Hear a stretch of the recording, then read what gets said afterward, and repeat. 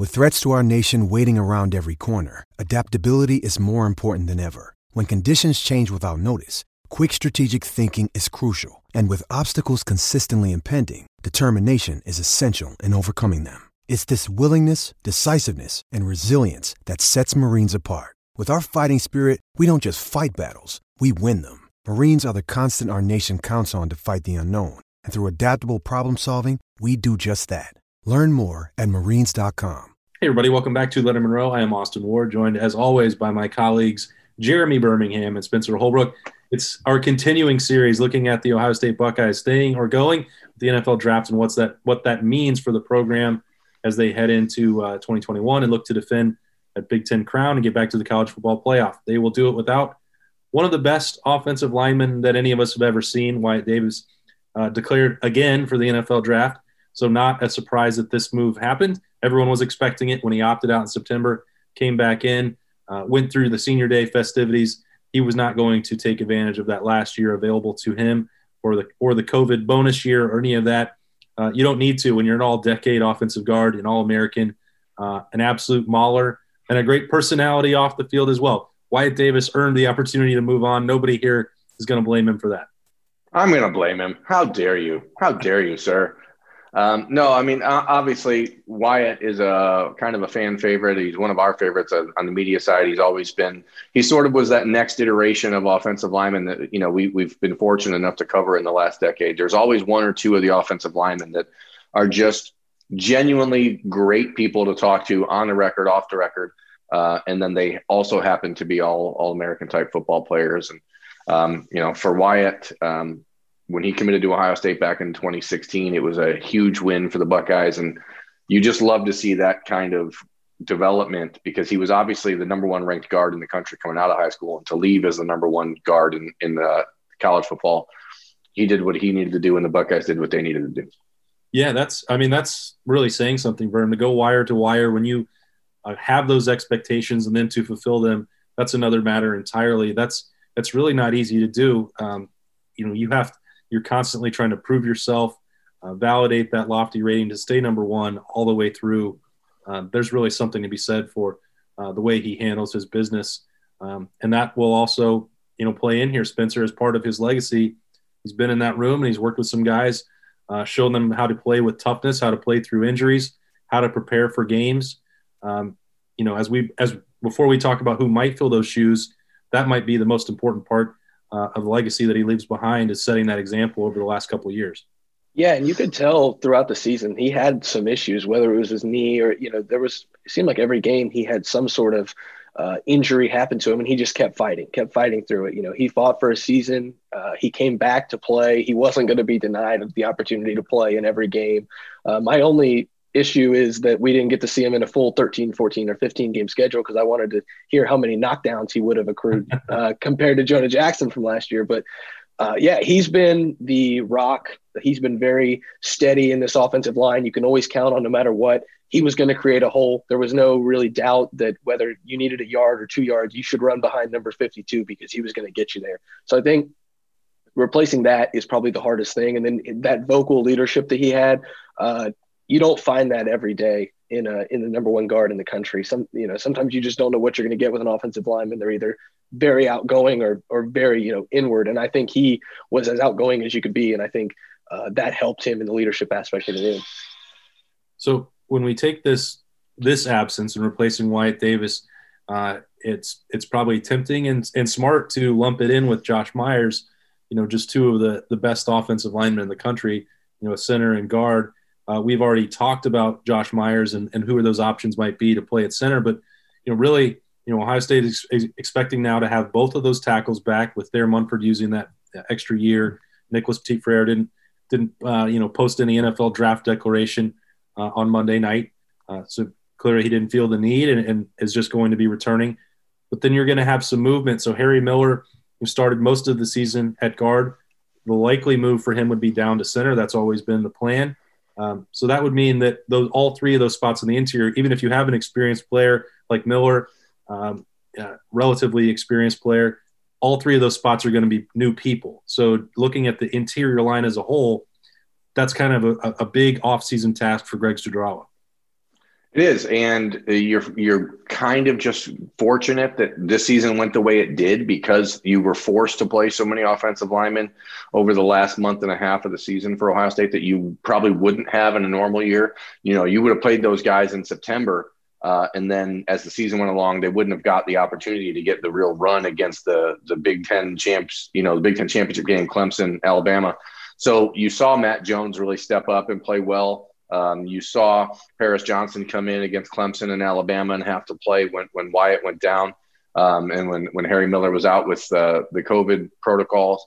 So, and then you have guys like Luke Whippler, who I think are a really talented player that's going to be hard to keep off the field. Enoch Vamahi, who still questions about what he's going to do if he's going to be moving to defensive line, because that's where he warmed up against Alabama for some reason. There's a lot of movement, a lot of flexibility. The Buckeyes did have 6 offensive linemen in the class of 2020, and only Paris Johnson really played from that group. So there's a whole bevy of them waiting, including guys like Ryan Jacoby from 2019 class that are waiting for their opportunity. And hell, I mean, the guy that I think that we all sort of wrote off at the beginning of the year was Max Ray on the offensive line. And he stepped in and allowed the Buckeyes to start working Paris Johnson at guard. So there's this opportunity. The Buckeyes have made it a point to recruit versatile offensive linemen, guys that can play all 5 spots. I love Josh Fryer, for example, who was a guy a lot of the, casual fans may not know about, but I think he's a player that is going to compete for in the 2 deep as well. So there's no shortage at the offensive line. When Ryan Day took over in 2019, that was the major question mark on the roster, and it was quickly addressed. And now you have really a ton of really good young talent that's waiting to play. Yeah, that's a fascinating sort of mix that they have there, because you have multiple guys who could all play center there with Miller, Matthew Jones or Whippler, Paris Johnson. If somebody were to go down at left or right tackle, you have to assume that he would kick right out there. He's just too good to be on the sideline. So if it has to be at guard, you can understand why Ohio State would start him there with the intention that he could play multiple spots. The same, maybe to a lesser extent, is true with DeJuan Jones with right. His versatility. I think it's hard sometimes to imagine somebody with his size just operating at guard, and how mountainous and difficult that might be for the next quarterback to see over those guys in front of him. But that tells you, again, to your point, Berm, about the versatility, what Ohio State could do. Those are talented athletic tackles, but you don't want to just leave them on the sideline. And that's not a position where you like to rotate, because chemistry is so important. You're not going to sub in and out on a drive. So you're trying to pick the best 5. That seems a little easier for them to do attack. But then what do you do with that talent, and how does it work out? Like March and April aren't going to really tell that tale. This thing will go, I think, all the way into August. I think it's the best problem to have that both the tackles decided to come back, because now you've got to shuffle guys in and out, figure out where these guys go. And I think the constant in this room is, like Berm said, there's no shortage of talent. It went from a room that Urban Meyer used to categorize as dangerously thin to now one of the strongest units on the field. And no matter who you put in there, it seems like there's at least 2 or 3 guys you could plug in at any spot on this offensive line and feel really confident, rolling into a game and racking up 200 or 300 rushing yards.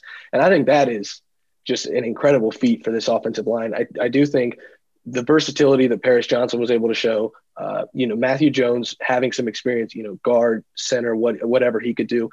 Berm talked about Josh Fryer. I'm looking at Luke Whippler. I think he could have a huge impact in this offensive line room. I just think he's too smart, too cerebral, and too talented to keep off the field. I think it's going to be hard to keep him off the field, but it's also going to be hard to find a spot for him on the field. And I think they have their hands full this offseason, but it's a really good problem to have.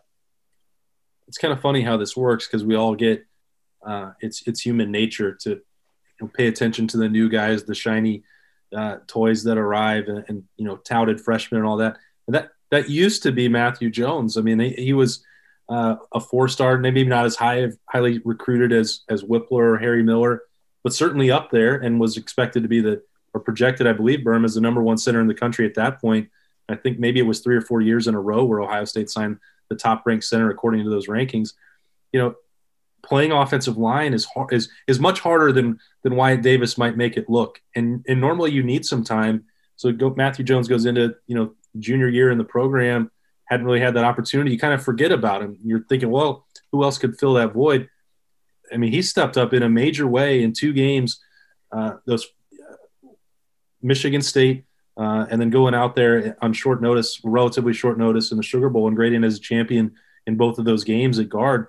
Those were incredibly important performances, and they can also be springboards for him heading into spring camp. Yeah, I mean, it's with apologies to the tailbacks who I've already disparaged in our previous video. The offensive line is the hardest position to prepare for and to adjust to, and as you go into college and beyond.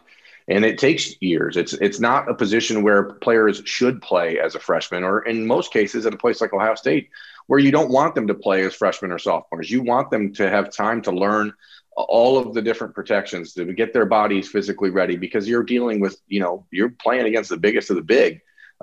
And so it should take 2 or 3 years to get a guy ready. And you even see it in like Nick Petit-Frere, who is, in my opinion, the best right tackle in the Big Ten this last year. He's a guy, left tackle in the Big Ten. He's a guy that just whatever tackle. What position did he play? Right, he played right tackle, Burham. Yeah, right tackle. Yeah, my brain is. Their Munford is on the left side. They also call that the blind side. Okay, so here's the deal. See, we're on Zoom, right? So everything is backwards for me. So this is my right. You're looking at it from the defensive perspective. Right. I got you. Right, and so those are 2 of the best tackles in the Big Ten, and it took Nick Petit-Frere 3 years to become good, and he was the number 1 ranked offensive tackle coming out of high school. Yeah. So it takes time, and you just hope that as a coaching staff, these players with the free transfer rule coming and all that stuff, that they trust in it enough to let that time come and develop. And I think that that's something that applies here to Harry Miller in a different way. He got on the field, probably before he was fully ready, because Ohio State needed him to play guard. He played well. I don't think he had some holding penalties that we all know about in the game when he had to play center when Josh Myers was out. It wasn't perfect, but you're going to go through some growing pains, and we've seen that before with Ohio State guys who didn't have 2 or 3 years to develop the way that a Nicholas Petit-Frere might have. Just ask Billy Price. Burham, I know you have multiple times about the feedback he received early in his career, or Pat Elflein. You're not ready to play, big boy football on the offensive line just with the 12 or 13 or 14 months. And Harry Miller didn't get that spring and didn't get all those reps. This is still a guy who is a 5-star for a reason, and extremely intelligent, and he will grow from that experience if he handles it the right way, which I assume that we will. It's not easy. Nobody likes to be criticized. You certainly don't want to make sweeping assessments of a sophomore when you can still get better, just like Billy Price or Pat Elflein or any of these other guys did by the end of their careers. I think Harry Miller has a chance to become, among that category if he puts in the work and takes the criticism the right way, because Billy Price and Pat Elflein obviously took the criticism, ran with it, and made themselves into Remington Trophy winners. I think Harry Miller has that in him if he takes it the right way. Everything we've seen from him shows that he can take it the right way, and I think he will, and I think he's going to grow from it and become one of the best centers in the country if he wins the center job. And if not, he could be the best guard in the country. It's a kind of interchangeable with him because he's so versatile on the interior there. The reason that Harry played as much as he did this past year, despite obviously having some challenges, the Michigan State game, that I'm not going to put that on him at all. You get told midweek you're going to play center, all of a sudden things get a little spooky. He's playing because the coaches trust him and because of his intelligence and his ability to process and to make adjustments on the fly. You aren't going to be perfect. And in a group where you have 4 of the best offensive linemen in the country, in Petit-Frere and Thayer Munford and Josh Myers and Wyatt Davis, it's sort of like someone has to be the worst of that group, right? And it's not necessarily like boy band. Right. Somebody has to be not.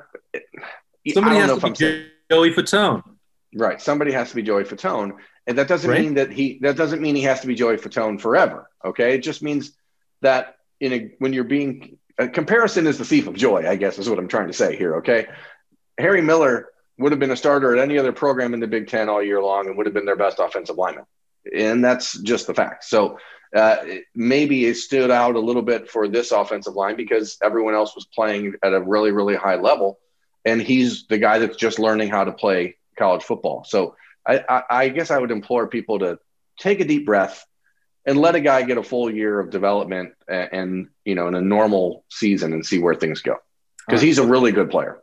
Let's hope it gets back to normal. There's going to be a fascinating, interesting, competitive year coming for Ohio State on the interior of the offensive line with Wyatt Davis officially and staying in the NFL draft this time.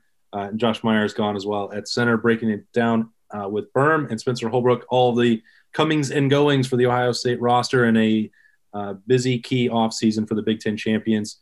For those two guys, I'm Austin Ward. We'll see you next time with full coverage of the Ohio State Buckeyes at LettermanRow.com.